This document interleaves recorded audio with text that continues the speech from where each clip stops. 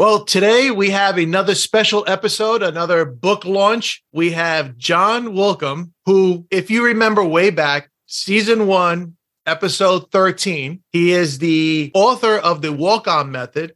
If you haven't got that book yet, you should. It's an awesome book. It's his story and things that he learned as he walked on.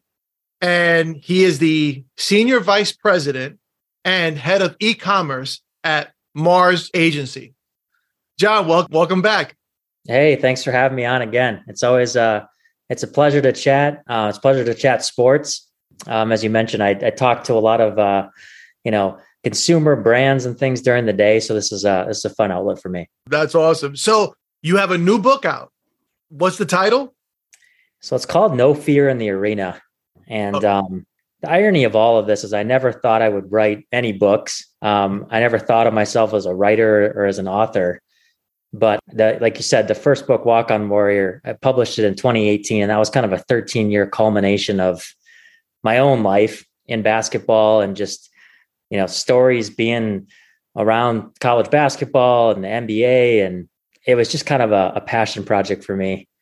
And it's funny how things come around. I think it's interesting for a lot of us as we get older, the things that you really care about become almost more important to you.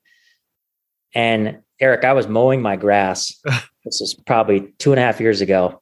And I kept thinking about just this idea for a book or a story. And I kind of got that itch again. And I reached out to a guy who had played in the NBA for 6 seasons and played overseas. And I just thought it was kind of fascinating. And that's kind of what led to the start of this project and then ultimately publishing a second book. Awesome. What made you come up with this book? Like out of all the people that you've known throughout life and playing basketball, what made you come up with this one?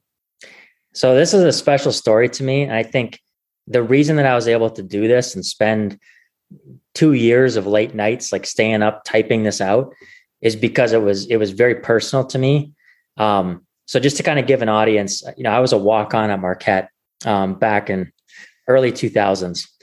And at that time I was a sophomore in college and we had a senior point guard. His name was Travis Diener, who grew up about 2 hours from me in No Name, Wisconsin, and became this All-American. He led Marquette to a Final Four in 2003 with Dwayne Wade.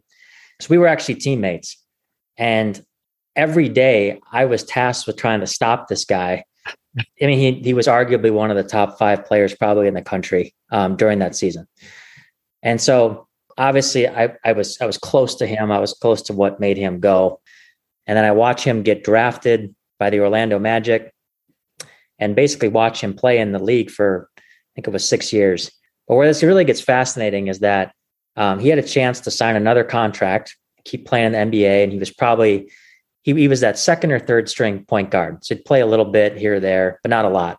So for a lot of us, it's like, well, this is the ideal situation. You make millions of dollars. You're not getting physically, taxed every night. But he says, I want to play and I want to play meaningful minutes and I want to play on a team and play for championships. So he turns down a multi-year contract for millions of dollars to go to Italy. And you're like, how many guys would do that? Probably none. So he goes and plays in the Italian league. And even his own teammates, who I interviewed a lot of them, were like, this guy shows up, he's 5'11", he's white, he can't jump. This guy played in the NBA for 6 years? Like, are you kidding me? And then a week into practice, it was like, this guy's really good. And he's also super intense. And he's like just raising the level of play to a bar that none of us have kind of ever experienced. So long story short is Travis played professional basketball till he was 38. He still hasn't technically retired. He's going to turn 41 in March. And there was just something to this love of the game, of wanting to play it, play on good teams. And that, I would walk away from millions of dollars to play in a packed Italian arena in front of 5,000 just rabid fans. So I got to interview a lot of people for this book, including Dwayne Wade, which was really cool. And just to hear people tell stories about some of these arenas and teams and playing in Belgrade, Serbia, and just some of these crazy things where I'm like, wow, there's really a lot here. And it makes for a fascinating kind of sports story if you're into that type of thing. Awesome. That's a great story. That's amazing. What do you want to have the readers take from this book? I mean, just even writing this was inspiring because when you hear other people talk about stuff, and I'll give you one example. So I mentioned going to Serbia. So this one teammate of his said, they were down by a couple points before halftime. Travis hits a shot. They tie the game. It's halftime. And all of a sudden, just people start throwing everything that they can get their hands on onto the court. And you hear stories like this from overseas basketball sometimes. And in a lot of cases, they're throwing dangerous things, whether it's like keys or just, things that are hard falling from 10,000, top row. So anyway, the coaching staff is trying to get everybody off the court and cover your heads. And so this teammate is standing in the tunnel and he's just looking out, and Travis is at center court, just like screaming at the fans. Like, basically, I own you, And he's like, I had never seen anything like it, but it was one of those just in the moment kind of euphoric moments of there's not a competitor like this that he had ever seen. He was so into the game, just wanted to compete. And he just seemed to come alive when things were the most hostile. And so wherever they went around Europe, he just kind of had that no fear mentality. And I thought that was really interesting because, when you played in the NBA and you played in beautiful stadiums and 5-star hotels and everything's laid out, to almost leave that to say, I prefer this. A lot of people wouldn't do that. And yet he really seemed to kind of come alive in that type of environment. Right. So he not only, I guess, he was one of those guys who just loved the game, but he was a performer. He was a performer. He was a winner. I talked to some other all-pro Italian players that just said simply, every time we played him, like if he hit a shot and got the crowd going, it was just going to be a long night. And so he had that charisma. And I thought it was amazing too. I mean, I obviously know Travis personally, and he's a friend to me. But to see pictures of him on billboards in Italian cities, and he was a celebrity, in a lot of these places. And so sometimes you just forget about things when they're not front and center in front of us in the United States. Greatness can be accomplished in a lot of places. That's awesome.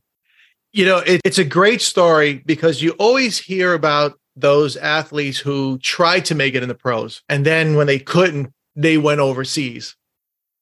And this is a guy who said the opposite. He's like, I made it in the pros. I'm giving it up to play overseas. That's just tremendous mental capacity for someone. And I don't want to give away the whole story, but there's so many different themes kind of intertwined in this book. And one of them is simply, Travis grew up in a town city of about 30,000 people. His cousin was the same age, Drake Diener, and he played at DePaul University and had a good career himself. But Drake was diagnosed with Crohn's disease right at the end of his senior season, and basically thought, professional basketball is obviously out for me. But he was very, very sick for like a year and a half, to the point where there's some questions about whether he would even survive, to be frank. And he actually eventually ended up joining Travis in Italy and regained kind of the form. And those two family members, essentially for about a 4-year stretch, had one of the best backcourts in Europe, which was pretty interesting to not only go over there, but to do it with one of your best friends, someone you're related to, someone that you grew up with, is pretty special to him. Awesome. So where can people get this book? It's available on Amazon, Barnes & Noble, several other kind of regional bookstores. Available through a lot of libraries as well. So if you want to try and snag a copy, I tried to get one here and they're all on hold. So maybe that's good karma for the book. That's awesome. Now, is there a way to get a signed copy? I get asked that a lot, and they're all printed when they're ordered.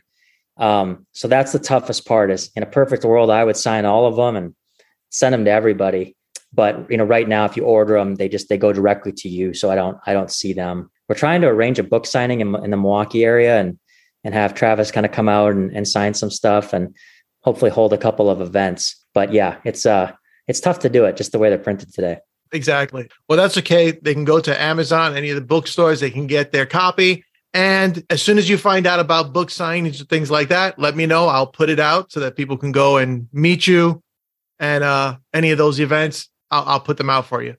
Absolutely. Yeah. I love engaging with people on Twitter. Again, you kind of get this itch in your soul a little bit to produce some of these great, I'm going to call it a great sports story, just because I think from start to finish, there's just a lot of elements that make it really unique. But I'm just an avid sports reader myself, and it's fun to read books where it's like, wow, I didn't know that, or I didn't know that backstory, or they really kind of go deeper into people's lives, and that's ultimately what we're trying to create.